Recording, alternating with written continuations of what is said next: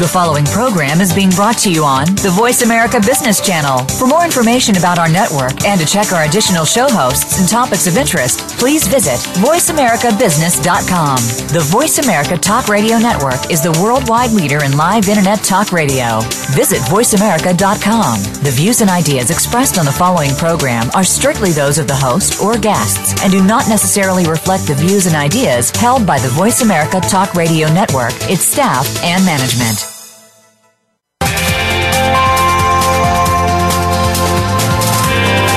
Welcome to a very refreshing hour of business talk. This is Designing the Future with Game Changers, presented by SAP. The best-run businesses run SAP. You'll hear from the innovators who know how to use game-changing technologies and business strategies to transform industries. And importantly, they will discuss how these technologies and strategies can shake up the status quo in your company's future and help your organization move in exciting new directions. Now, here's your host and moderator, Bonnie D. Graham. Welcome, welcome, welcome. And if you want to run with the Game Changers, you're not only in the right place as usual, you're in the place where we are debuting another brand new series. This is Designing the Future with Game Changers. So happy to have you on board. We are live. It's Thursday, January 19th. Is it really? My goodness, I thought last year went fast. This one is hurtling. So let's get started. What's the buzz on the street? Well, we have a buzz from Albert Einstein. He said, "It is a miracle that curiosity survives formal education." Think about how loaded that statement is. So what are we talking about today? Curiosity is celebrated in young children. Oh, he's so curious. Oh, she asks such great questions. Aren't they cute? They want to know so much. But guess what? Put them in school and all of a sudden, sit still, answer the question, do the assignment, don't ask so many questions, and they get squelched. And then they get into the job world. Sit still, do your job, don't ask. Well, I think that is changing. Youthful curiosity. What we call youthful curiosity, as it matures into what we would like to think would become empathetic critical thinking, is now increasingly a prized trait by organizations that want to break the status quo in their business, in their industry, in their community, in their world, and to help them drive innovation. So the challenge is, how can we prepare our students, and at how young an age, to develop and nurture their curiosity and their creativity into future valued workforce capabilities so that they maintain it, they do what they're supposed to, quote unquote, but they maintain it and it stays fresh in them as a trait they bring to the workplace. Well, we can talk about introducing what we call design thinking into the classroom, but how early should we start? Can design thinking become a college major? So many questions. And we have a panel of 3 experts who are going to help us find the answers. I'll be introducing you in a moment to Linnea Garrett. She's the school director at ChiTech, CHITECH. That's the Chicago Tech Academy. Fascinating place. Linnea will tell us about us. Joining her on the panel is Carrie Ann Williams, the executive director at Compete 360. We'll also find out about her organization. Rounding out the panel is Andrea Anderson, Vice President of Design Thinking at SAP Global Design. And before I introduce Linnea with her quote, I have to do a shout out to 2 ladies who I think are listening somewhere in the world, Charlotte Buey and Jennifer Ford at SAP. They both have been on various Game Changer shows with me, other series, and I asked them, what do you think about creating a new series for 2017? And they hopped on board, and here we are. So congratulations, Charlotte and Jennifer. Your new series is debuting today. So Linnea Garrett has sent me the following quote from, well, how appropriate, Dr. Seuss. You all know Theodore Seuss Geisel lived from 1904 to 91, an American writer, cartoonist, animator, book publisher, and artist, best known for authoring kids' books under the pen name Dr. Seuss. He authored some of the most popular children's books of all time, selling, listen to this, 600 million copies that were translated into over 20 languages by the time of his death in 1991. Think about, and to think that I saw it on Mulberry Street, 1937. If I ran the Zoo, 1950. Horton Hears a Who, 1955. The Cat in the Hat, 57. How the Grinch Stole Christmas, a classic, 1957 also. And Green Eggs and Ham. So here is the quote from the many quotable moments of Dr. Seuss that Linnea has selected. Think left and think right. Think low and think high. Oh, the thinks you can think up. If only you try. I want to read the book again. Linnea Garrett, welcome to our new series. How are you today? Good. Thank you for having me. Oh, we're delighted to have you. What a great way to kick off the series with Dr. Seuss. So tell me, are you a big fan? Do you have a collection of his books, either at ShyTech? Go ahead. Yes. So I'm a huge fan of Dr. Seuss. Not only do I have my own 7-year-old, so we have our own collection at home, but I find it really easy to incorporate in a school setting here at ShyTech, being a high school, and you sometimes would think that high schools wouldn't be utilizing children's literature, but we oftentimes find it so easy to connect with students and with staff. So I use Dr. Seuss from graduation speeches to just staff PD on a regular basis because I feel like his quotes, parts of his books are so easy to attach meaning to what your normal workday is like, particularly this quote. When we think about designing the future, design thinking, having students think creatively, incorporating curiosity, really it is incorporating and instilling in students this ability to not just have somebody tell you what's right, what's wrong, here it is in black and white.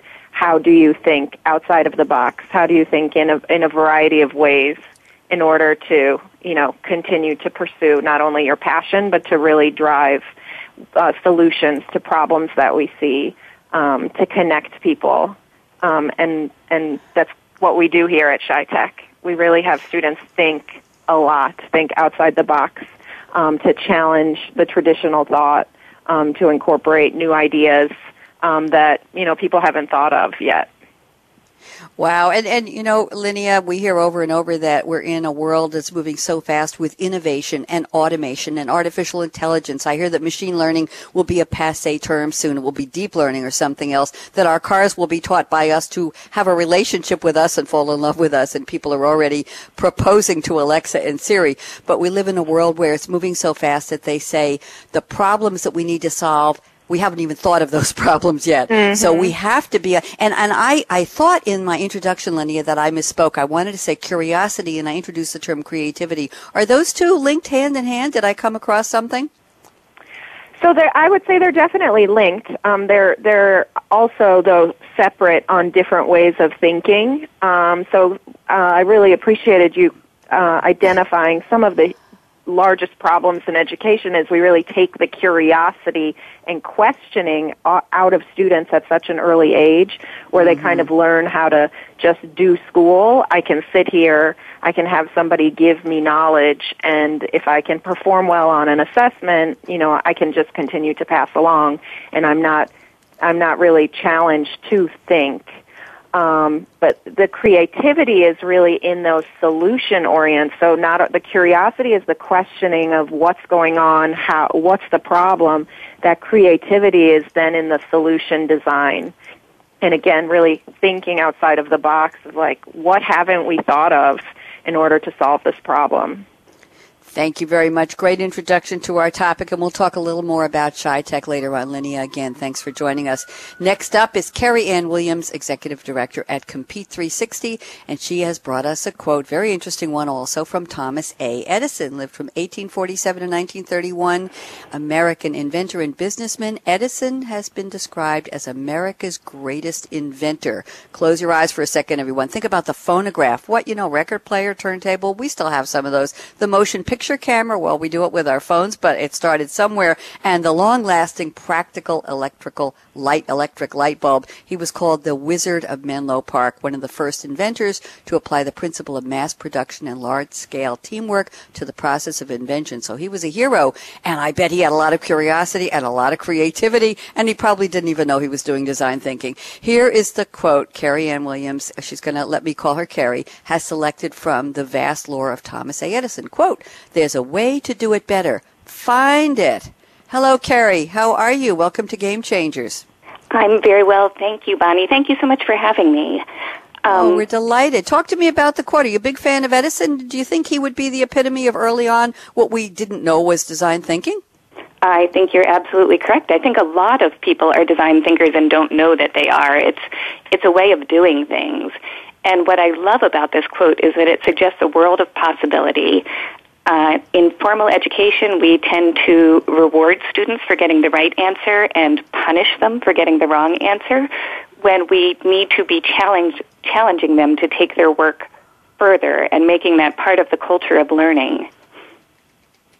So tell me about this quote. Find it. Where is the design thinking approach, the curiosity approach? Because if we put kids in a room and we say, okay, this is what we want to do for our school project, think of something and we have to have it by Friday afternoon. Is that the way that they're going to find a better way that they're going to find it? What does curiosity have to do with this, with opening their minds? Any thoughts on that, Carrie? I think that we need to teach kids how to ask questions. In school, we reward them for having an answer instead of having a great question. And one of the things that we try to do with the students at Compete 360 is to teach them to go deeper. We think that we understand things. We assume that we know why things happen instead of really trying to understand the reasons. And I can give you an example from a project we have going on right now. We have a group of students who they're a group of 6th and 7th grade students who are working on a project to make their classroom more comfortable. And they started this project by saying to themselves, well, chairs are uncomfortable and desks are uncomfortable, so we need a new desk. And then when they started asking why is the chair uncomfortable, why is the desk uncomfortable, they started learning new things that went far beyond the actual furniture and the physical attributes of the furniture, and got into the processes. How does the school day work? How long do they have to sit? How are they moved from one class to another? What are the needs of kids at that age in terms of a mix of movement and rest time? And if they're not being challenged to keep going deeper and deeper and to explore this and to explore it through ways that we don't always use in the classroom, you can't always Google your way to finding an answer to solving a problem. You need to observe. You need to talk to people. And these are skills that design thinking promotes in students. Thank you very much. Very thoughtful answer. And we're going to go next to Andrea Anderson, as I said, Vice President of Design Thinking at SAP Global Design. I have a question for the whole panel when we're done. Andrea has sent us a quote from an author I have not heard of. Shame, shame on me. The author's name is Sarah, and I'll pronounce it correctly, Ban-Branach. If you try to spell it, you'll never find it. It's B-A-N, and last name is B-R-E-A-T-H, like breath, with N-A-C-H on the end. She is the author of a book called Simple Abundance, a Daybook of Comfort and Joy. It was on the New York Times #1 bestseller list. It was #1 for a year. She wrote 12 other books. She inspired, here's a little bit of trivia, Sarah Ban-Branach inspired Oprah Winfrey to start a gratitude journal. And just so you all know, Sarah was a freelance writer living paycheck to paycheck before she wrote Simple Abundance. In addition to quickly becoming one of Oprah's favorites, the powerful book about gratitude sold 5 million copies in the U.S., 2 million abroad, was on the bestseller list of the New York Times for 2 years, and Sarah became a multimillionaire overnight and a superstar. Be Still My Heart. Talk about being curious about, do I have a book in me? Could I be an author? Could I write down my thoughts? Will people listen? And she did it. So here is a beautiful quote from the book Simple Abundance that Andrea Anderson has selected. The world needs dreamers and the world needs doers, but above all, the world needs dreamers who do. Andrea, this makes me want to cry. I don't know why. It's so beautiful. Andrea Anderson in Germany today. How are you? Very well, thank you. Thanks for joining us. Tell me, are you a big fan of Simple Abundance? Do you journal every day? Do you have a gratitude journal? Actually, I do. I don't know if it's a formal journal, but I do like to reflect at the end of the day what I should be grateful for, and it works. It's I actually try it with my kids sometimes at the dinner table too. That's a little bit more of a mixed success. I can imagine that. So tell me, how many copies do you have of Simple Abundance, and how come you picked this quote for our show today? I'm very intrigued. Yeah, so I like to read a lot about what I, in general, would call mindfulness. It's a good reminder in our business lives that there is the human side to us, not just machines. So why did I picked a quote. Well, when I reflect about my design thinking journey, I think it ties back to a lot what Lenny and Carrie said earlier. So possibility, creativity, curiosity, passion, all that for me is encapsulated in the word dreams. It's a mindset. It's a way of being, right? Of dreaming about something that could be done differently, that could be done. And that's a big thing about design thinking, right? We do want to look for things that are perhaps not possible today. But on the other hand, if we just look and be creative and curious and all that, and we can't make it happen and turn it into a tangible experience or some sort of reality, then the dreams unfortunately fade. And so a lot of the design thinking work sometimes falls by the wayside because we didn't do. So especially in the corporate world, that's a big thing I try to teach my peers is, yes, this design thinking stuff is lovely and it works and it's great, but there's something you need to do afterwards to bring a solution to life. Thank you very much, Andrea. Appreciate that. And I have a question for the whole panel. We'll start with Linnea and then Carrie and then Andrea. When I was putting together the title for this episode based on the abstract that Jennifer Ford and Charlotte Buie sent me for the show, we were talking about curiosity in kids and we're talking about design thinking at work. Well, when I put the title together for this episode, I decided to call it Design Thinking at School, Curiosity at Work. Maybe I should have said Curiosity at School, Design Thinking at Work, but I wanted to give the idea that if we add design thinking to the curriculum, the curiosity will be instilled and will be still fresh and alive when they get to work.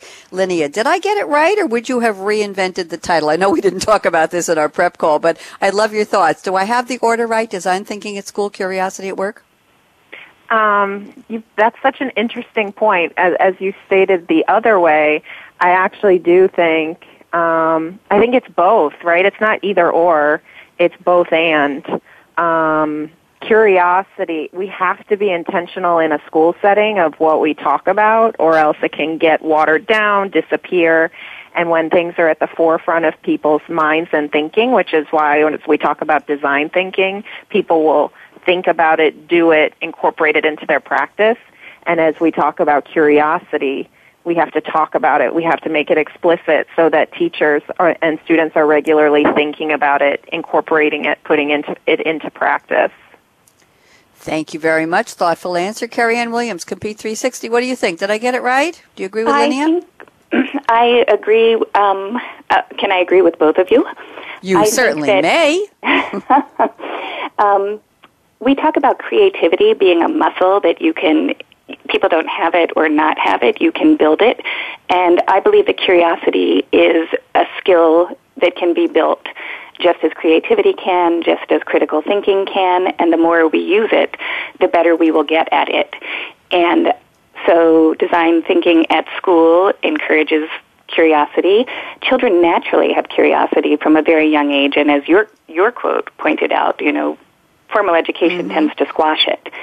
So the more we can build it into what we do at school, the more we can encourage it at school, then we'll have it throughout our lives. Thank you very much. Did you see that creativity is a muscle? Was that your comment? Yes. I like that. I want to tweet that. Andrea Anderson, love to get your thoughts on that. I would build on everything that was said. I actually like to sometimes explain design thinking is one thing. It's very much about attitude and the mindset of curiosity, creativity, and so on and so forth. So a lot of the soft skills we unfortunately sometimes don't appreciate so much in the corporate world. And then I like to tell people, then there's the design doing part, right? So once you have the idea, once you found the problem, once you have the empathy, there's an art form to turn it into something real. And so I usually say, we try to create what I call design-minded entrepreneurs, because we're a large company, for our business, because it for me, it embodies both the creativity, but also making it happen and making it real. Thank you very much. Thoughtful answers from all three of you. And guess what? I have a little bit of a curiosity gene in me, because now I want to know where you all are calling from and what you're drinking today. This is the part of all of our Game Changer series, the segment called What's in Your Cup Today. So if you don't have anything interesting in front of you right now, make it up and tell me what you would rather be drinking. Or, since we're still in January, what were you drinking that was fun and exciting over the holidays? Linnea Garrett, where are you calling from, and what are you drinking? I'm calling from Chicago, and in the middle of January, I traditionally would have a hot latte in front of me, and it is almost 50 degrees here. So I have not even transferred over to my hot drinks. I am still drinking an iced latte today in this warm weather. That's right. It's going to be 50 here in New York today. Eureka! And the sun is shining. My goodness, that's a very good idea. I don't know about ice to me yet, but I have a cup of cool water here. We'll talk about that later. Thank you. And Carrie Ann Williams, where are you calling from? I am calling from the beautiful city of Philadelphia, Pennsylvania. And what's the weather there? Same as here in New York? It is, sunny, 50-ish? Yes, mild. Good, mild good. And what are you drinking? I am drinking cherry fig tea. I fell in love with tea on a trip to Istanbul, and when I returned, I came back with many, many kinds of tea, which I promptly gave away to everyone who I wanted to experience the beauty of tea. And then, much to my delight, a loose-leaf tea shop opened in our gentrifying section of Philadelphia where our office is, and they not only have wonderful tea, but they actually helped one of my school teams with their design thinking project, so I will be forever a loyal customer. Wow, very interesting. Somebody was curious about whether loose tea would sell well in your area. There you go, and they got creative about it. Love that story. Andrea Anderson, where in Germany are you? I'm close to Heidelberg, which hopefully many people are familiar with. The temperature here is actually cold. It's about 28 degrees Fahrenheit. I am sitting in a very warm room, though, and it's almost cocktail time here. So if I have to think about what I would like to have right now, is a drink from my youth called Kir Royale. It's actually a creme de cassis and champagne. And the reason I like it, it's white brand. It has a beautiful color. It's served in an elegant glass. And it's just invigorating. And right now I'm feeling actually quite warm because of the interior heating here. Oh, my good. You are bringing back memories, Ms. Anderson. I remember Kir Royale. I used to drink Kir. It's lovely. Bobby Flay has a recipe for Kir Royale. He uses 4 tablespoons of Chambord, a quarter cup of fresh raspberries, and a whole bottle of moderately priced French champagne chilled, and he puts the flutes in the freezer for 15 minutes before he mixes the drink. Do you like that recipe? Totally. Can you send it along? You know what I'm going to do? I'm going to tweet it. I'm going to put it into the hashtag SAP Radio is where we're tweeting. And Charlotte Bowie, who is one of the sponsors of the show. Charlotte, I'd love you to put hashtag SAP Radio in all of your tweets so they come into my dashboard and I can see them right away. That would be great. So let me just put this here. So Andrea, and your Twitter handle is SmartDEA, right? Yep. Smart DEA loves Kir Royale, and I'm just going to pop this in here, and let's see what happens with it. Give me a second. Okay, Bobby Flay recipe. Well, we don't usually put drink recipes in here, but I think it's a splendid idea, so you will find it. Just look for it coming in from me. Okay. Ladies, I have worked you very hard. I want to make sure you have time to take a quick break, a quick breather before we dive headlong into our roundtable. I'm speaking today with Linnea Garrett at ShyTech, and she'll tell us the elevator pitch on what ShyTech is exactly when we come back. Carrie Ann Williams at Compete 360, same for you, and Andrea Anderson at SAP in Germany. I'm Bonnie D. Graham. They don't let me have caffeine on radio show days. Today's a doubleheader. We have a new show, season 3 of Changing the Game with HR at 2 p.m. Eastern today, so it's a doubleheader Game Changers Radio Day. All I have is cool, clear water and a cool, clear mug. I know how boring, with a pink straw because the sun is out. I've been using the straw all week, and it eventually worked and brought back the sun. So there, 50 in New York here. Woohoo! Don't even think of touching that mouse, that app, that dial. We have so much more to talk about. Curiosity is a muscle. Creativity is a muscle. Curiosity killed the cat. I think we're going to dispel that myth very quickly. So let's just say to our engineer, Michael out.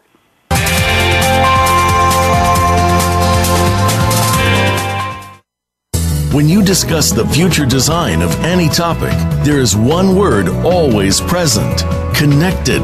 As technology opens up the possibility of connection, we need to work together to ensure the ensuing change delivers forward progress to the people involved. Leaders designing a connected future will add another word to the narrative of disruption and innovation: inclusion. Join our experts as they analyze and discuss how the purposeful design of the digital world can lead to a better future for everyone. Designing the Future with Game Changers is presented by SAP. Visit www.sap.com.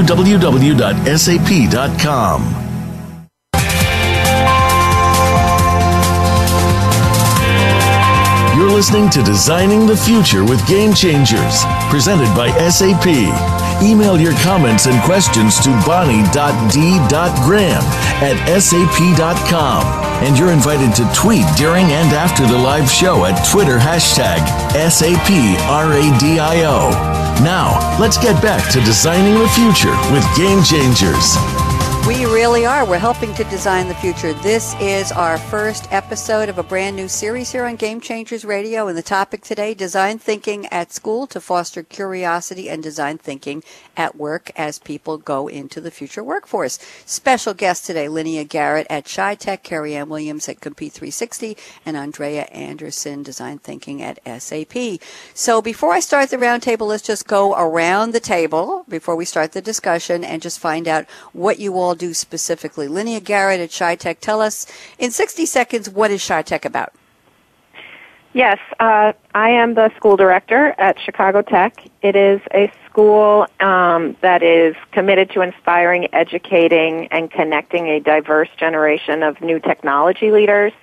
We are committed to changing the face of what technology looks like. We serve about 95% Black and Latino students. A little less than half of our students are female, so we're really pushing the changing face of technology. Through that, we use project-based learning and deeper learning as our principles on how to educate students. So thinking about creating an educational experience for students that will prepare them for jobs that don't yet exist means we really have to think about what and how we teach. So projects, having real-world learning opportunities, authentic projects that connect with an outside audience and that engage our industry partners through both internships and real-world learning as really a pipeline to college and beyond. Thank you very much. And Carrie Ann Williams, what is Compete 360?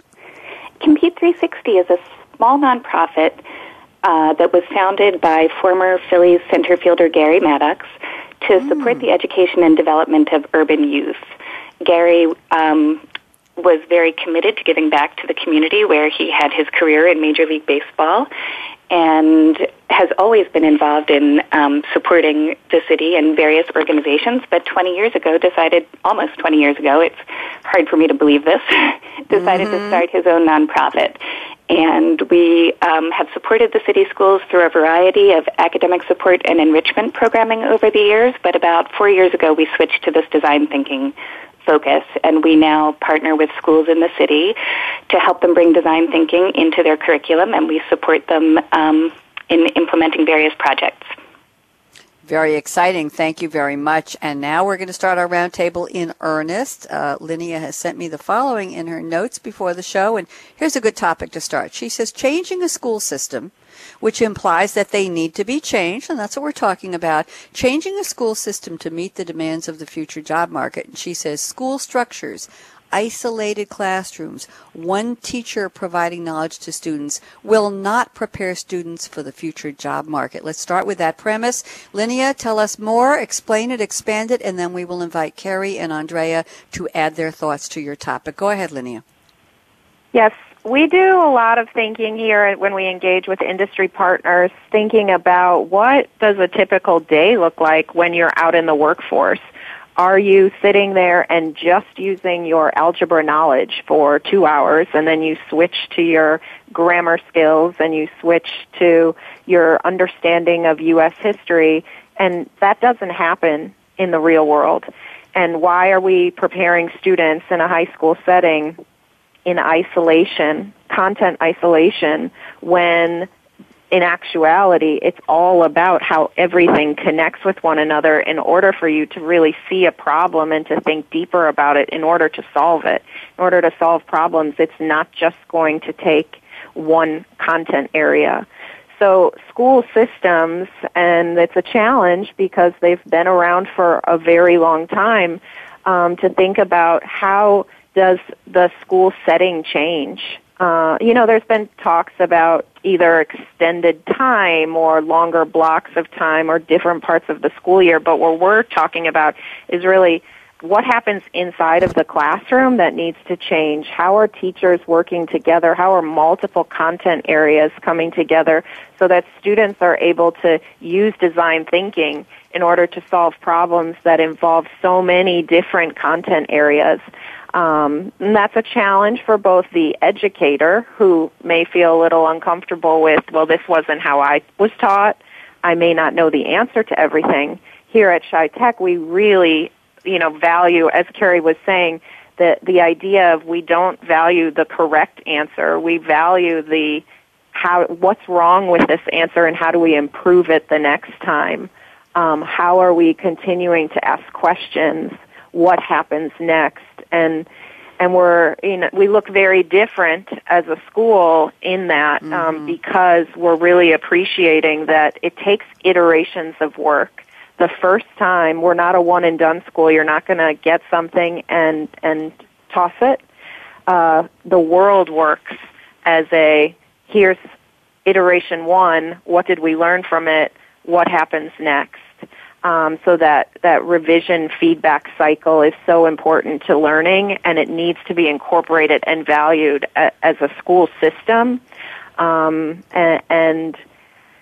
It takes a lot of thought as to how to redesign what the K-12 experience or either K-16 experience will look like in order to impact what jobs we're preparing students for. Thank you very much. Very thoughtful answer from Linnea Garrett at Chi-Tech. Let's ask Carrie Ann Williams at Compete 360. Carrie, what do you think? Agree or disagree? Oh, I absolutely agree. I hope Linnea will be able to tell you some of the amazing projects her kids are working on. I had the opportunity to speak with her a couple months ago and learn about some of the great work they're doing there. And it really is phenomenal what their students are doing and learning there. I feel like this issue of whether or not the school system is preparing students to go into the workforce, it's a rabbit that we've been chasing for a long time and will continue to chase in the future. We've been doing, the government, the business community, chambers of commerce have been, putting out studies on this for decades, that schools aren't preparing students with the skills that businesses are seeking. So I think we have to recognize that the business world changes faster than the education world does, and that we have to keep iterating in education it can't change wholesale overnight, but that we have to keep moving the needle. And I think it will, again, be something that's always a work in progress, but it's really important that we start moving in that direction or keep moving in that direction and try to do it faster, since, as we have discussed, the world is changing. The pace of change just keeps increasing. Thank you very much. Also a thoughtful answer from Carrie Ann Williams. And now let's turn to Andrea Anderson at SAP Global Design. Andrea, thoughts on the topic that Linnea introduced and Carrie Ann commented on? Absolutely. So one of the projects I had the pleasure of owning last year was a collaboration actually with higher education on how to bring in more design thinking and doing into their system. So very similar observations. It's a large system. It's very I guess the word would be silo-based. So you have the College of Business and you have the College of Visual Arts and yada, yada, yada. So totally agree with what Linnea said earlier. It's really reinventing how the system works. That was one big challenge. I would say the other observation on the business world, which of course I'm from, and this is why SAP is so heavily investing in the educational world, is jobs change. So yes, we need skills. Certainly it's important to program Java and C++ and whatever people are programming nowadays. But what's almost more important is that the people can be agile, that they have the right mindset. So from a design thinking perspective, for example, they have a certain knowledge of empathy and curiosity and trying things and testing things. That attitude to come with into the workforce is I don't want to say almost more important than the skills, but at least equally important. So another observation, I think, from my higher education experience, so this was across 12 or so universities in the U.S., I think there's also more collaboration needed between the high school system and the higher education system, because, of course, high schools feed partially into higher education. And then we in industry have a huge role. I mean, to be fair to the teachers in any education system, how would they have real-life examples that students can interact with? Every single educator I talked to told me, we want real-life examples in the classroom. Well, guess what? Mm-hmm. Industry has those. We just need to package them and bring them in. But oftentimes on the industry side, while we want to help, we're not sure how to help the educators either. So it ends up being very magic connections, like it sounds like Carrie and Linnea have made. But these are very happenstance. They don't happen often, and they don't happen well often, unfortunately. Thank you. A lot of good reality checks in there from Andrea Anderson. Thank you. Linnea, I'm going to circle back to you to wrap up this part of the discussion, but I believe that Carrie Ann Williams at Compete 360 said she'd love to hear some real-life examples from ShyTech. Can you give us just a quick one or two project overview on how you're doing this? Yes, so we oftentimes will connect with business to pitch our projects. So we may not necessarily always have we need to be more intentional about how we connect business with educators, because on both ends it's a little uncomfortable. You feel like they know more than you, and so we oftentimes will send teacher groups out to professionals and just say, here's what we're thinking of doing in our classes. What are your thoughts? That really sparks a great conversation in terms of, the needs, kind of those soft skill developments, as well as then the content area from the teacher. One of our most incredible projects we did last year was in collaboration with a music, physics, and psychology project where our students built an organ for the school that is up on the wall. Students can play it. But they created songs to evoke emotions. They developed, the physics learning of, and then the music. It's just been incredible, and to see students really become passionate and then see their work up and see other people utilizing it, to be able to talk about it. It just transforms the way kids, feel about school and their commitment to continuing through school. Thank you very much, Linnea. Very, very interesting. We really are so pleased to have the three of you here because you're in the trenches doing this. You understand it. I want to do a shout out to Charlotte Buey, who I know is listening, and Jennifer Ford. Jenny, I think she's on vacation, but I know she was tweeting earlier. Congratulations to the two of you, not only on putting together this new series with me, but on picking a stellar panel for our first episode. So now I'll put the compliments on the side until later when I tell you all how fabulous you are. We're looking at notes Carrie Ann Williams at Compete 360 sent me from before the show. I'm going to make one statement, she says, about Philadelphia, and then I'm going to read something that I think is a very profound 6-word sentence that should really leave an imprint on everybody. Carrie says, in a school district like Philadelphia's, where the 4-year graduation rate is 65%, and 50% of all high school students show up less than 90% of the time. Think about that. Less than half of the students in high school in Philadelphia are there less than 90% of the time. So my goodness. And they're absent. That means 3.5 weeks or more every year. She says, in a school district like Philadelphia's, engagement matters. So let's talk about the next statement. She said, this is where I want to focus, Carrie, and I just had to get that stat in there because it's so dramatic. You say, life is not a standardized test. I love that. I've already tweeted it. Tell us what you mean by that, Carrie Ann, and then we will get Andrea and Linnea to comment as well. Go ahead. So, yes, unfortunately, the statistics here are startling, and engagement does matter. And one of the problems that we have here in Philadelphia and other school districts also struggle with is that students don't see the point of going to school. Life is not a standardized test. They're not going to in fact, we just had a whole week of standardized tests here in Philadelphia where all learning stopped and all attention was on taking these tests and getting the right participation rates. But this is not what kids need to do when they go out into the world. And students don't see what happens in school as relevant to their lives.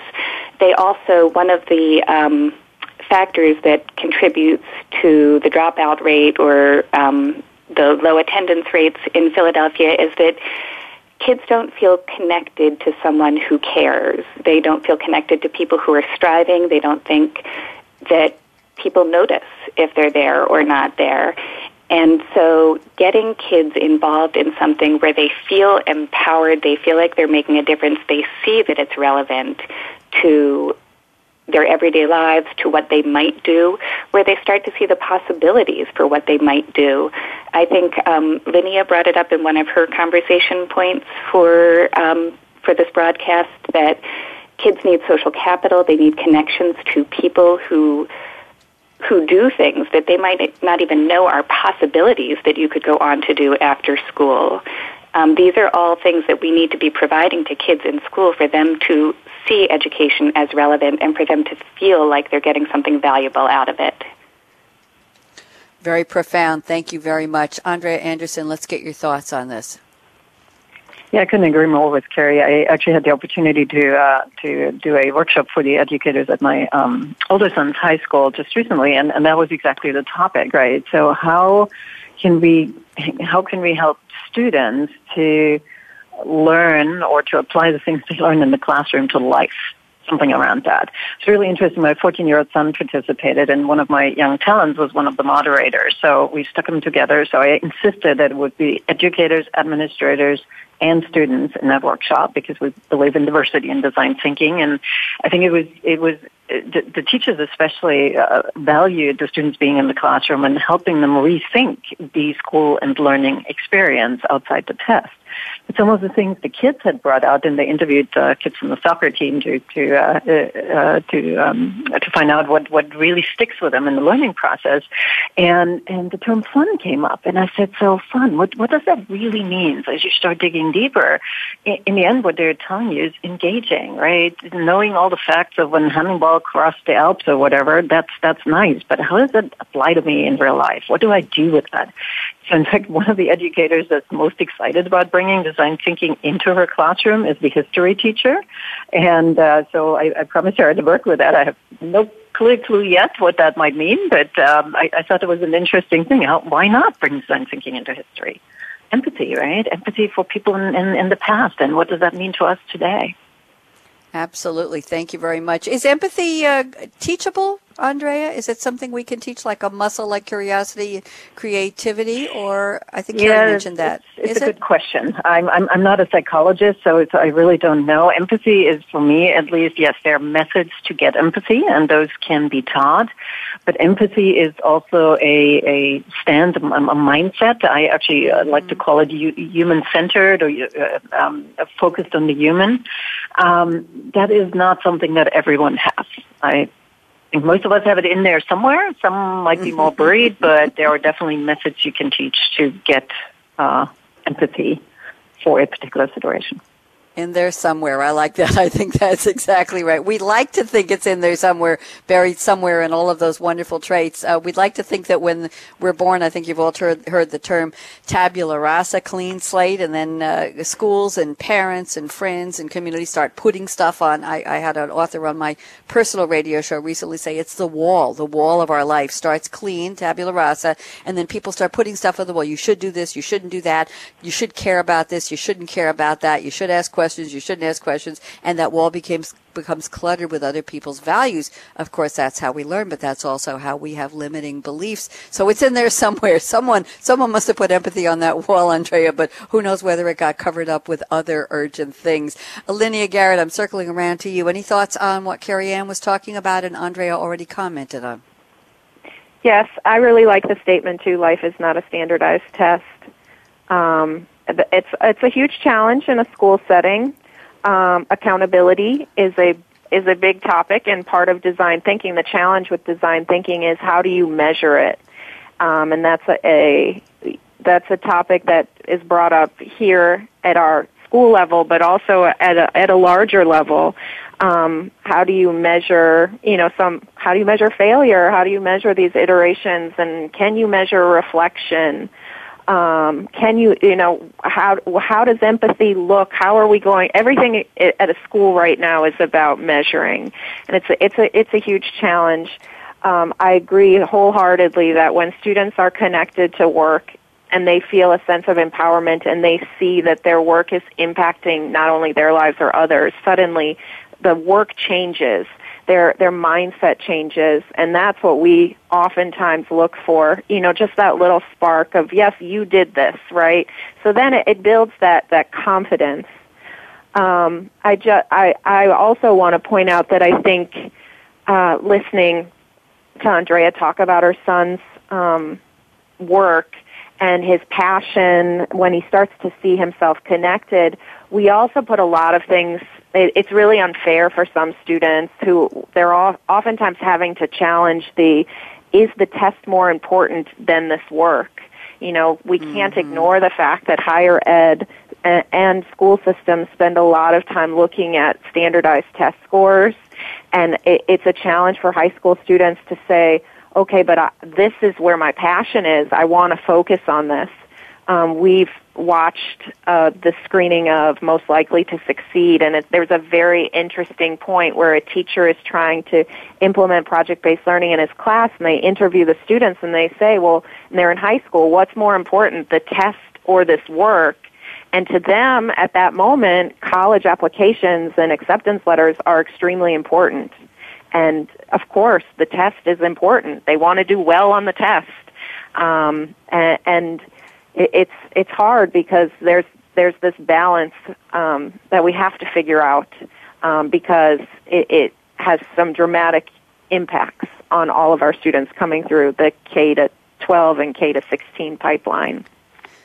Thank you very much. I'm going to circle back briefly to Carrie Ann Williams and ask if you have any comments on what your co-panelists just shared on your topic before we move to something from Andrea.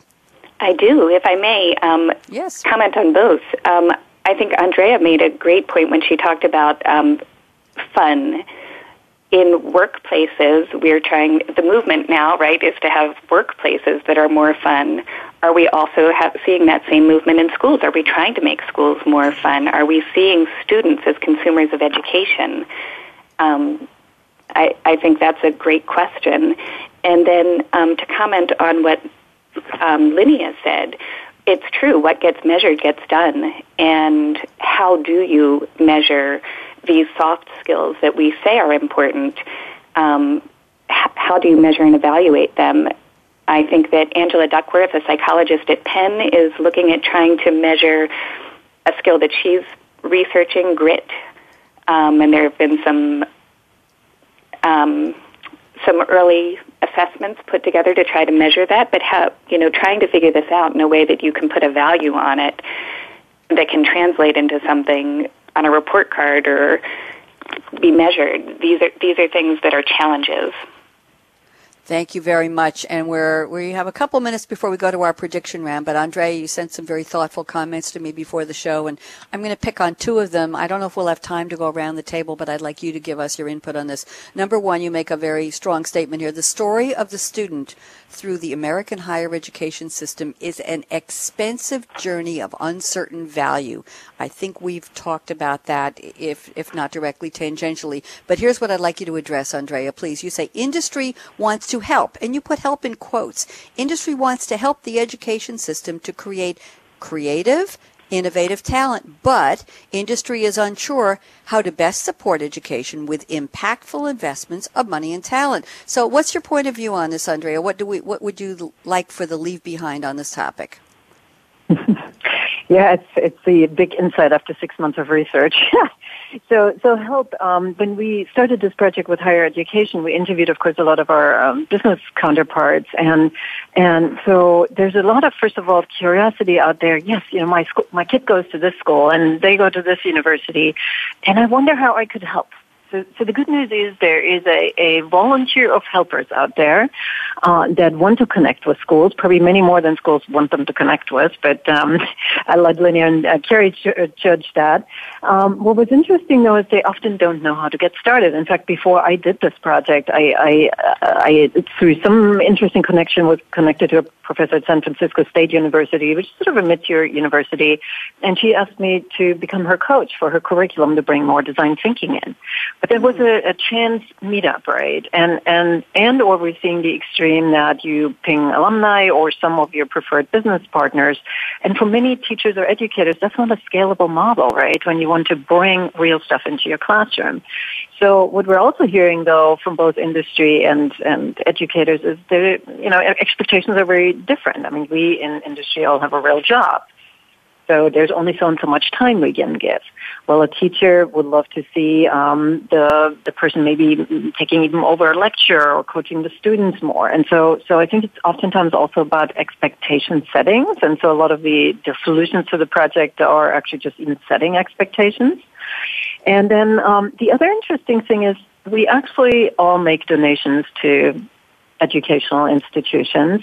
But what was surprising for me is sometimes I was assuming at least they went into the classroom, right, and would be invested in the classroom. But many of the donations actually get invested in research and doesn't necessarily create new talent. So in my naive way of thinking, I said, well, why don't we invest more of that money in creating new talent, i.e. sponsoring a student project and giving them some rewards or something or bringing them on site. So I think there's a whole, in this whole new brave world of educational systems, the industry will have to change. If we want better talent from the system, we need to be involved in very many different ways. Thank you, Andrea. We are not going to have time to go around the panel, as I said, but I have a quick story to tell the three of you. I'm, I believe, much older than the three of you, but I was in junior high school in the early 1960s, I think. Yes, I was. And we had a math team. And we had to solve very unusual math problems, and I was a girl on the math team, and I was also one of the co-winners of the math award. And so we were doing it back in the 60s, but what I remember was traveling to other high schools in the New York area. I was at Bayside High School in Queens, New York, and we were seated in a room with a time limit and a monitor, a proctor, and we were given a very, very creative, complex math problems and a time limit to solve them. And I'll never forget the eureka moment, the aha, when I was able to solve the problem and turn in my work and get the answer right. And it was a very, very exciting thing to participate in. I don't know if schools are still doing that. Are you doing that at Chi-Tech? Do we still have math teams, intramural math teams, Linnea? We do have various similar in structure. I think the competitive nature, as Carrie was talking about, the fun aspect, right? Mm-hmm. Competition and gaming is fun. It's fun for students. It's fun for adults. So we try to incorporate a lot of those structures, not only in extracurriculars, but in our classroom settings, so that students do feel you want to be rewarded when you do something well as well. Very immediate. So I'm going to do that. I'm going to give you, I'm sorry to ask the question and interrupt the answer, Linnea. Forgive me. We are almost out of time. 60 seconds. Give me your predictions. If we met again in the year 2020, let's forward ahead, as somebody said recently, 3 more New Year's Eves and we're there. It's no longer far off in the future. What would be different about this topic? I'm going to go with my title, Design Thinking at School Curiosity Org. Linnea Garrett, 60 seconds. Give me your prediction, please. Then we'll go to Carrie and then Andrea. I would say 3 years is not that far away. I think the topic is still going to be relevant. I would love to see that there's more design thinking in higher ed, that even the application process to get into colleges has changed, where it's a portfolio of work so that students are not just focused on 1 or 2 standardized assessments, and that we're really finding ways to connect and build a pipeline of teachers that are ready for this type of teaching in classrooms. Thank you very much. Prediction from Carrie Ann Williams at Compete 360. Go ahead, Carrie. I think that the hunger for innovation you see in all other parts of life in the business world is going to keep spreading to education. The education system will see more educational models. And with regard to design thinking, I think we'll see it in innovative schools becoming part of the culture, not a class, not a project, but just a way of doing, a way of learning. Thank you very much. Brief and to the point. Boy, you're really, some of my panelists decide they want to go into a 10-minute diatribe. When we get to the 60-second prediction, you're all behaving very, very politely. Andrea Anderson, I have a whole minute and a half for you. My goodness. Go ahead. Predictions. So you mean I can ramble now? You may. Because I cut you short on your topic at the end. You get the 90-second ramble. Go ahead. No, I would build on what both ladies said. I would hope for a world where we have more project-based cross-curricular classes that embed an element of design thinking. I'm totally along with Linnea on educating our educators. I don't think we can hope that they somehow magically change overnight. Project-based teaching is a lot of work. And it takes a different teaching skill. I mean, we already talked about tests versus grading rubrics on something very fuzzy. So there's a lot of things that have to be thought through and reinvented. And I would we see patterns. Are we all going to be there every single school by 2020? I don't think so, but I would be happy if it was 20% of the schools across the board that have adopted some version of design thinking into their curriculum. Thank you very much. And I want to end the show by repeating my opening quote from Albert Einstein so long ago. It is a miracle that curiosity survives formal education. Did the three of you know he had said that? Was that a revelation? Smart guy, right? Absolutely. Absolutely. I want to thank Linnea Garrett, Carrie Ann Williams, Andrea Anderson, calling in from Germany, and I want to thank our sponsors of this brand new series, Designing the Future with Game Changers Radio, Charlotte Buey and Jennifer Ford at SAP.